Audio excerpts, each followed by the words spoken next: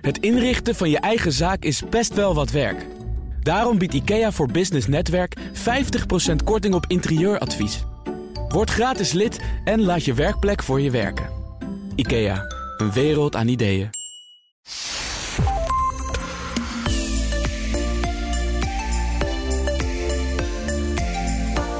Scenario 1. Je staat aan de start van de Olympische finale, wachtend op het fluitsignaal, het startschot.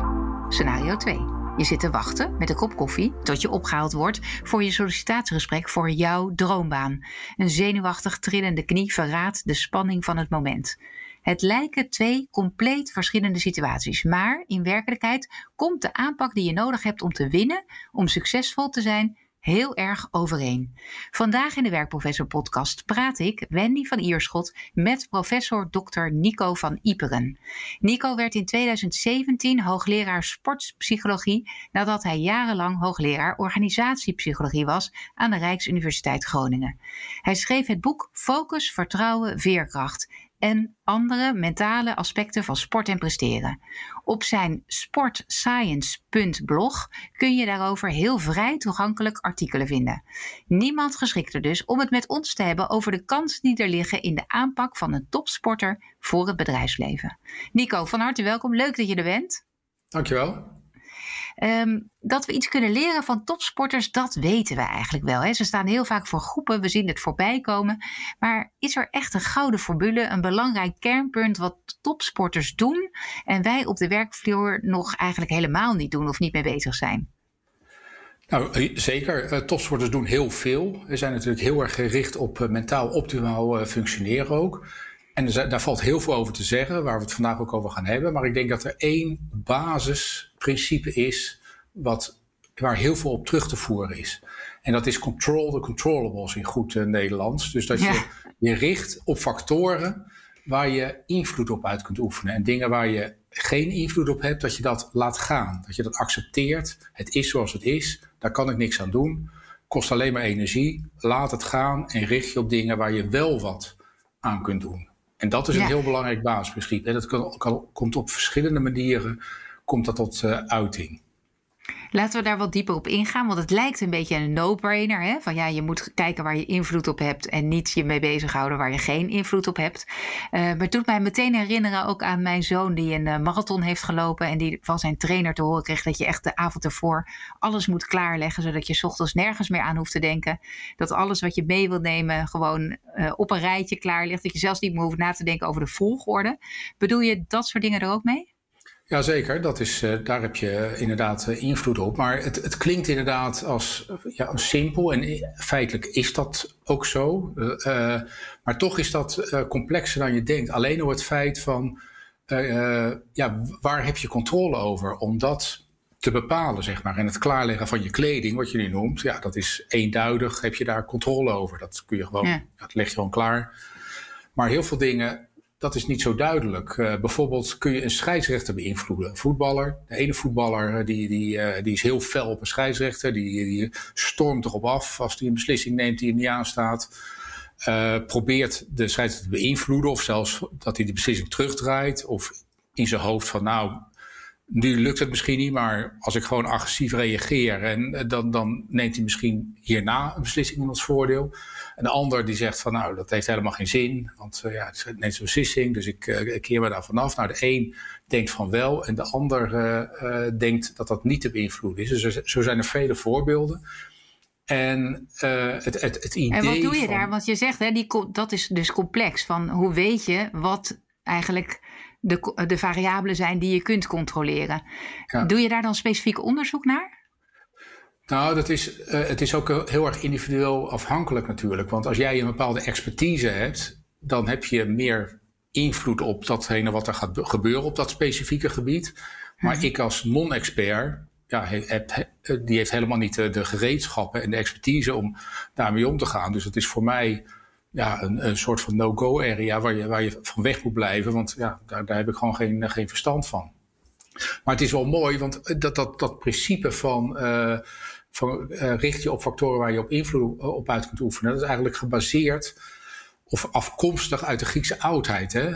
Epictetus, dat is een Griekse filosoof, die heeft er wat dingen over gezegd. En later is dat ook gepopulariseerd in de midden jaren 40 aan de hand van een gedicht, wat denk ik veel van 3 regels. Hè? Van 3 regels wat heel erg illustratief is. Ik zal het eventjes, ben ik nu wel heel benieuwd naar dat gedicht. Weet je dat uit je hoofd? Precies. Het is, schenk me de kalmte om te aanvaarden wat ik niet kan veranderen. Dus kalmte heb je nodig. Ja. Moed om te veranderen wat ik wel kan veranderen. En de laatste, daar gaat het om. En de wijsheid om het verschil hiertussen te zien. Oh, ja. Dit gedicht heet de Serenity Prayer. En dat geeft dus aan dat je kalmte en moed nodig hebt. Als je weet dat je het kan beïnvloeden. Maar vooral ook die wijsheid. En dat is dus het vage gebied, zeg maar. Van ja, wat is wijsheid? En soms denk je dingen te kunnen beïnvloeden, besteed je er heel veel tijd aan en energie, maar dan blijkt het achteraf dus niet zo te zijn. En soms laat je dingen lopen die je best had kunnen beïnvloeden. Nou, dat is die wijsheid en dat is altijd afhankelijk van het individu, van de context, van de situatie. En dan moet je steeds weer afwegen, zeg maar. Ja, en als je ons dan een concrete tip zou moeten geven van hoe kunnen we daar een stap in zetten, wat zou dan jouw suggestie zijn? Nou kijk, wat veel stress oplevert is natuurlijk een prestatie moeten leveren in een onzekere toekomst. En een wedstrijd aangaan in de sport is onzeker. Je weet niet wat er gaat gebeuren. Ja. Of er kan van alles gebeuren. Dat geldt ook voor een sollicitatiegesprek zoals je begon. Of andere prestaties die van je gevraagd worden in het onderwijs, in het werk, in de cultuur, in de wetenschap. Dus dan weet je niet precies wat er gaat gebeuren. En wat er gaat gebeuren, daar heb je maar deels controle over. Maar waar je wel controle over hebt, is allerlei scenario's bedenken wat er zou kunnen gebeuren. En als jij nadenkt over allerlei situaties die zouden kunnen gebeuren, en vervolgens dat je bedenkt van hoe ga ik dan reageren, wat ga ik dan doen? Nou, daar heb je dus controle over. En dan vul je als het ware een aantal laadjes in je hoofd. Van dat laadje kun je opentrekken op momenten dat de situatie daarom vraagt. Nou, in een sollicitatiegesprek, dat noem je aan het begin, dat is een goed voorbeeld. Van dat je hebt natuurlijk je sterke en je zwakke punten. En dat je met name dan denkt van nou, ze moeten niet over die zwakke punten beginnen. Maar als ze erover beginnen, van wat ga ik dan zeggen? Je hebt een gaatje in je cv bijvoorbeeld van een jaar. Omdat wat ga ik daarover zeggen? Je had toen geen werk. En daar kun je verschillende manieren mee omgaan. Ja, je kunt zeggen, ik had geen werk of ik had geen zin om te werken. Maar dat is niet goed, niet verstandig in een sollicitatiegesprek. Maar je kunt wel zeggen van, ik heb die tijd genomen om me breder te oriënteren. Om eens kennis te maken met andere culturen. Dat je op reis ging, dat je misschien bepaalde vaardigheden hebt versterkt. Door een cursus te volgen of andere dingen te doen. Waardoor je dat op een positieve manier invult. Nou, en dat kun je voorbereiden. Daar heb je invloed op. Ja, en je gebruikt ook het woord voorbereiden. Wat is dan eigenlijk het verschil? Want wat jij nu benoemt, zou ik zeggen, dat is gewoon je goed voorbereiden. Dus nadenken over wat zijn vragen die ze mij kunnen stellen en welk antwoord ga ik dan geven. Wat volgens mij toch nog niet precies hetzelfde is als control the controllables. En je alleen bezighouden met de dingen waar je echt invloed op hebt. Of is voorbereiding hetzelfde? Ja, nou, het is niet hetzelfde. Het is een component ervan. Dus een goede voorbereiding. Ja, je hebt controle over je voorbereiding. Ja, dus, en als je je goed voorbereidt en je voelt je goed voorbereid, dan heb je dus ook meer vertrouwen. En dan voel je je daardoor ook rustiger en wellicht wat minder nerveus. En dat heeft dus een spin-off op allerlei andere dingen. Ook het gevoel van vertrouwen. Een ander voorbeeld, een goed voorbeeld is denk ik, want je begon ook je inleiding met hoe kunnen we succesvol zijn en winnen. En het paradoxale, en topsporters die hebben dat ook geleerd, is dat de wil om te winnen is natuurlijk de drijvende kracht om hard te trainen, ook onder slechte omstandigheden, met slecht weer te gaan trainen enzovoort. Maar het paradoxale is, tijdens de prestatie zelf, tijdens de wedstrijd zelf, tijdens de race, moet je eigenlijk zo min mogelijk met dat winnen bezig zijn, omdat je daar maar deels controle over hebt. Want anderen, die willen ook winnen. En die zijn ook heel talentvol, zijn ook heel goed. En dat is dan maar net wie er wint. Waar je wel controle over hebt, is wat bepaalt hoe ik zo goed mogelijk presteer in deze situatie. Dus dat je je niet met winnen bezighoudt, maar met optimaal presteren. Bijvoorbeeld, je noemde net je zoon als hardloper. Nou, die kan als doel hebben, ik weet niet hoe goed hij is, maar een goede amateur marathonloper binnen 3 uur. Ja. Topper doet dat in ruim 2 uur. Maar laten we zeggen dat iemand die nu 3 jaar traint en fysiek goed is, probeert hem binnen de 3 uur te lopen. En laten we het dan winnen definiëren als winnen van zijn of haar trainingsgroepje. Er zijn 20 anderen die ook meedoen. Nou, je wil de beste van het trainingsgroepje zijn. Dus mijn doel is de beste te zijn. Nou, wat moet ik doen als ik binnen de 3 uur loop? Ja, dus anderen kunnen dat niet. Nou, dan weet ik bijna zeker dat ik win. Dus dan ben je bezig. Hoe kan ik binnen die 3 uur lopen? Dus niet met winnen, maar binnen die 3 uur lopen. Nou, dat is een subdoel. En daar schiet je ook op zich niet zo gek veel mee op. Je moet bedenken, wat moet ik doen om binnen de 3 uur te lopen? Dus onder andere die voorbereidingsdingen van je zoon wat je net noemt. Kleding klaarleggen, je eetpatroon, de training vooraf natuurlijk. Maar tijdens de race zelf. Krachtsporten, ja. Dat je bedenkt van, ik moet met dit tempo beginnen. Als ik dit tempo de eerste 10 kilometer loop met die tussentijd, dan ben ik goed op weg. En misschien zijn er een aantal technische aspecten waar je dan op moet letten om uiteindelijk binnen die gewenste tijd die 10 kilometer te lopen. Ja, dus dat is eigenlijk wat jij noemt hiërarchie van doelen. Hè? Dus dat je echt telkens stappen maakt van ik maak niet het doel ik wil winnen, maar een concreter doel waarvan je zegt en hoe maak ik dat in steeds kleinere brokjes duidelijk wat ik dan moet doen om dat te kunnen bereiken. Ja, nou dat is waar. Een kleine correctie van het doel is wel, je zegt het doel is niet winnen. Nee, het doel is wel winnen. Ja. Maar je gaat dat uiteenpluizen in verschillende subdoelen. Uiteindelijk wil een competitieve sporter, een wedstrijdsporter, die wil niks liever dan die wedstrijd winnen. Alleen schiet dat niet op als je daarmee bezig bent tijdens de prestatie. Dus je moet je vooral bezighouden met wat moet je doen om te winnen, om uiteindelijk het doel van winnen te bereiken. Maar daar heb je dus geen invloed op. Dus die tijd, dus die race opbouwen en hele concrete activiteiten. Of vaardigheden en acties die je maakt, doet, enzovoort tijdens de race. Om uiteindelijk die tijd te realiseren binnen 3 uur. En als dat lukt, dan win je ook. Nou, dan heb je je ultieme doel bereikt. Precies, dat zou je kunnen vertalen naar het bedrijfsleven. Dat je zegt, ik wil winnen van de competitie. Of ik wil het grootste bedrijf worden in deze niche-markt. Ja. En dat je je dan concentreert op wat maakt nou een bedrijf heel goed schaalbaar en heel groot. En welke aspecten horen daarbij. Dus ik moet heel goed zorgen voor de juiste mensen op de juiste plek. Ik moet zorgen voor mijn eigen ontwikkeling. Dat ik als leider steeds beter groei en weet wat ik moet doen om in de verschillende fases van groei mijn bedrijf verder te laten komen. Dat soort dingen bedoel je dan ook, hè? Ja, en wat maakt me onderscheidend? En hoe kan ik het best en meest flexibel op de markt inspringen. Ja. Dat soort dingen. Wat ook weer concretiseert op een lager hiërarchisch niveau, zeg maar, van wat je moet doen, waar je moet richten om uiteindelijk dat een groot bedrijf te worden, een succesvol bedrijf inderdaad. Precies.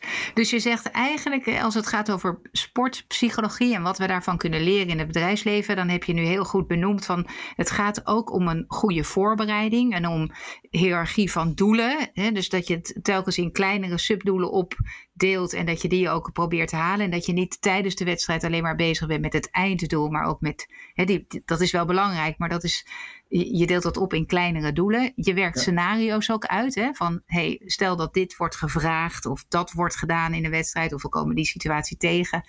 Hoe gaan we daar dan mee om? Wat doe je als je denkt, de anderen zijn gewoon veel beter? Ja. Het lukt me niet.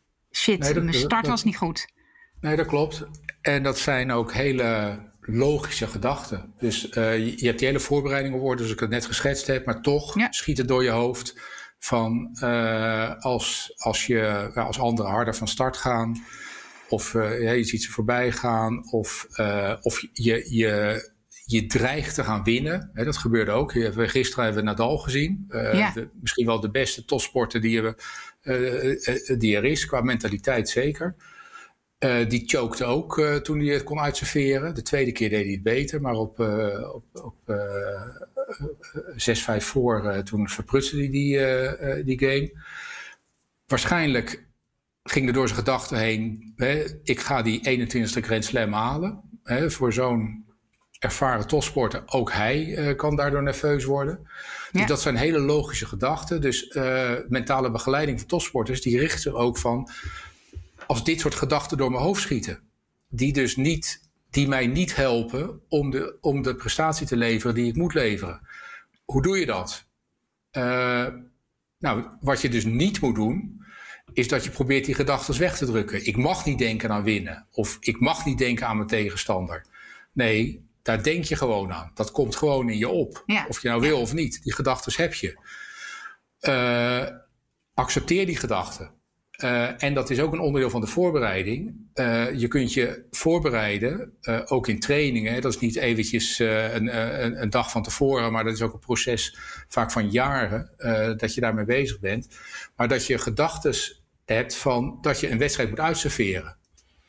Of dat je die penalty moet nemen in de laatste minuut van een finale. Ja. Alle van die cruciale momenten in wedstrijden die in de sport heel normaal zijn en waarbij door je hoofd kan schieten toch die ultieme uitkomst. Nou, het idee is dat je dan scenario's voor jezelf uitdenkt van oké, als dat door mijn hoofd schiet, wat kan ik dan doen om zo snel mogelijk weer terug te keren naar wat ik moet doen om uiteindelijk die uitkomst te bereiken. Dus als je een penalty moet nemen, een penalty kun je tot het oneindige oefenen van hoe die bal inschiet. Dat je weet dat je 3 verschillende penalties oefent, linksboven, rechtsboven, linksonder of zo. En afhankelijk van hoe je je voelt en de keeper enzovoort in omstandigheden kies je van tevoren van ik ga deze penalty nemen. En die heb je al 10 keer geoefend. En die schiet je dan volgens je hele eigen protocol schiet je die in. Nou, dat is het scenario wat je hebt ontwikkeld, het protocol wat je hebt ontwikkeld.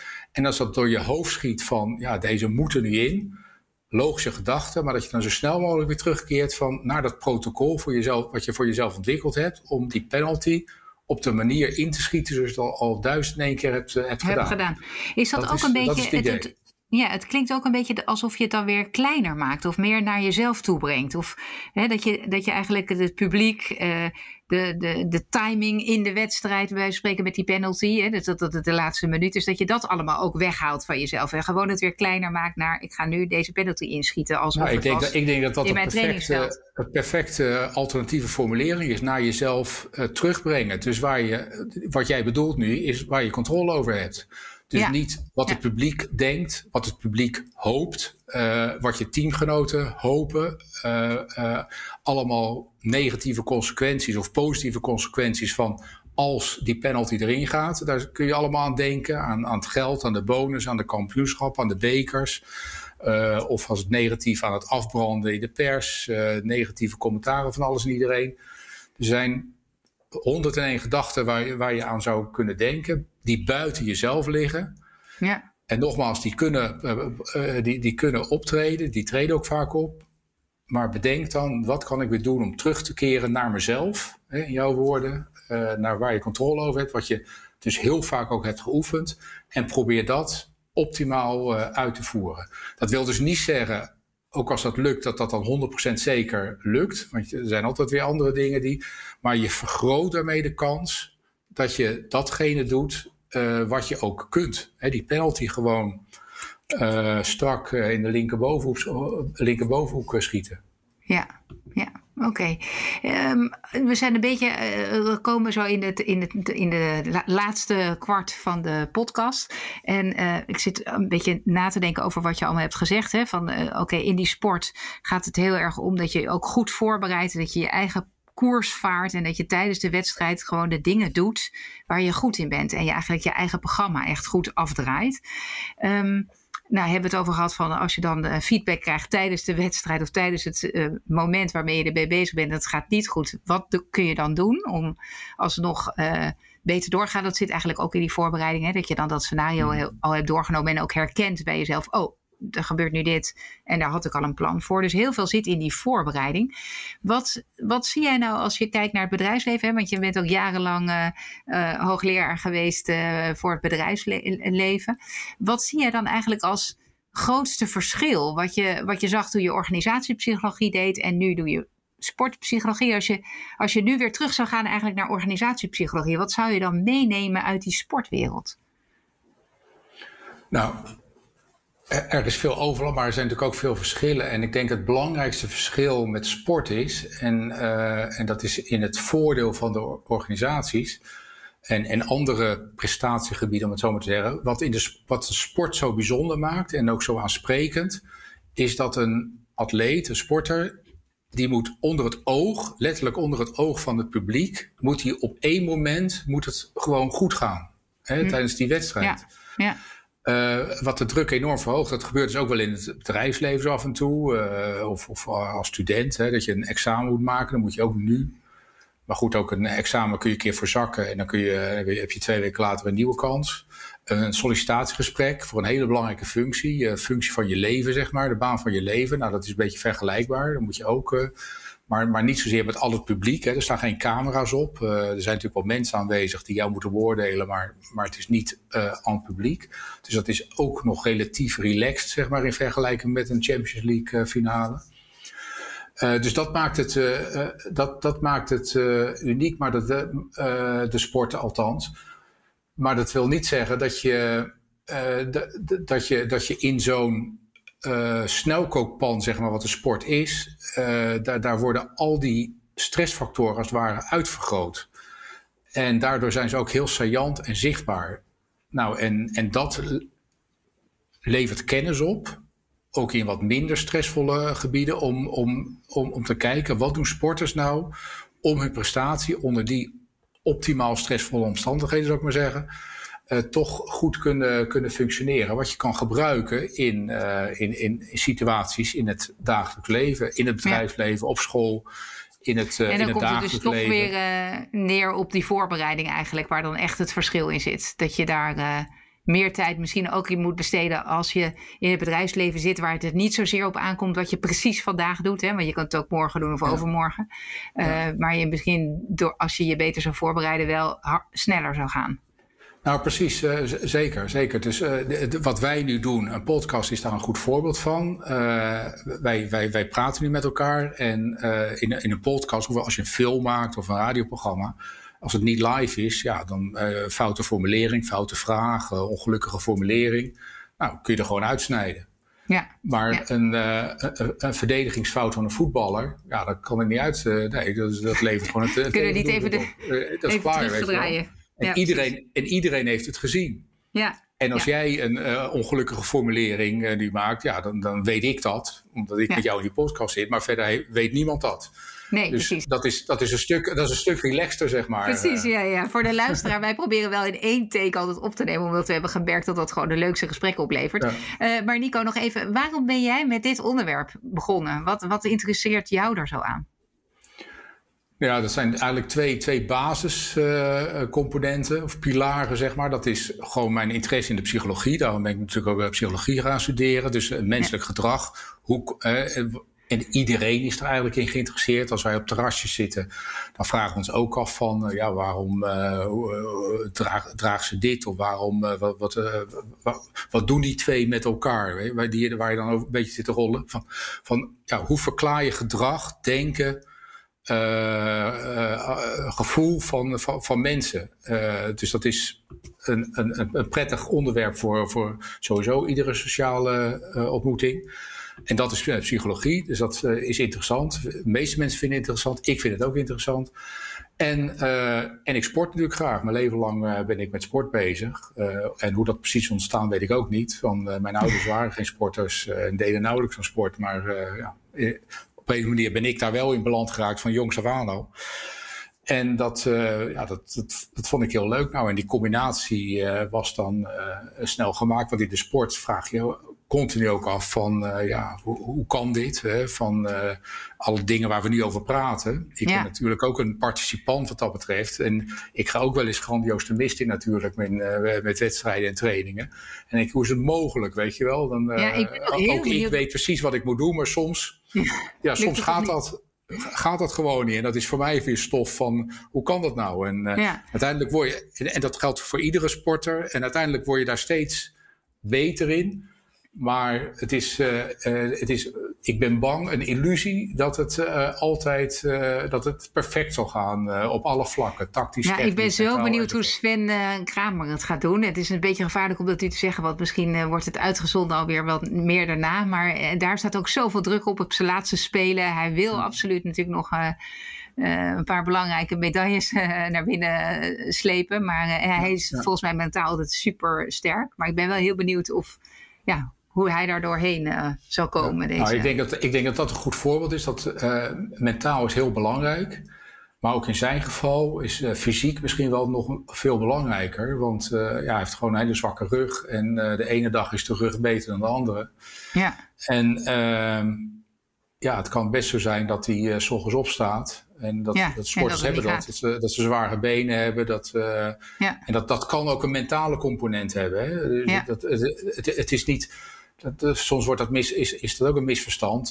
Dat je mentaal hebt en fysiek. Nee, dat weten wij ook. Van als je je fysiek gewoon goed voelt, dan voel je je mentaal ook goed. En ben je blij en gelukkig en happy. Ja, dan heb je ook geen fysieke of minder fysieke klachten. Dus dat hangt met elkaar samen. Dus de angst of de zorgen om een wedstrijd kan al zware benen geven. Maar soms heb je gewoon door een blessure of door een ongelukkige evenwicht in je hormoonhuishouding voel je gewoon slecht als je opstaat.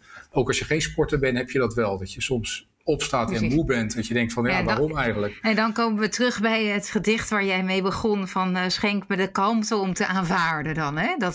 Dat je daar niks aan kan doen. Zeker, dat je de overtuiging hebt inderdaad. Dat je kunt presteren. Ook al ben je wat moe. Ook al heb je wat pijntjes. Ook al gaat het wat minder goed met je moeder. Dat je dat van je af kan laten glijden. Tot in zekere mate natuurlijk. Ja. Soms kan het zodanig ernstig zijn dat je verstandig aan doet om gewoon überhaupt die sport maar eventjes te laten wat het is. En inderdaad naar je moeder of naar je oma te gaan, maar dat terzijde. Maar dat er allerlei factoren zijn die je van je af kan laten glijden. En dat je ervan overtuigd bent dat je ook met die pijntjes goed kan presteren. Kan presteren. En ook dat is weer een precair evenwicht, want je kunt daar ook weer te ver in gaan. Precies. Nico, we gaan afronden. Is er nog één ding wat jij in één zin mee wil geven aan onze luisteraar van onthoud dit van deze podcast? Ja, ik denk toch die laatste zin van ik gun iedereen de wijsheid om het verschil tussen controleerbare en niet controleerbare factoren te zien. Ja. En daar op een goede manier mee om te gaan. Perfect. Dankjewel Nico voor je tijd en je aandacht. En we hebben uitgebreid gesproken over wat wel en wat niet te controleren is. En hoe je ook omgaat met die verschillende factoren. Voor de luisteraars, dank voor het luisteren. Mocht je suggesties hebben voor sprekers of onderwerpen, laat het me weten op Wendy_VPeople. En dat schrijf je met V-I-E en dan people.com. Tot de volgende keer. Dankjewel.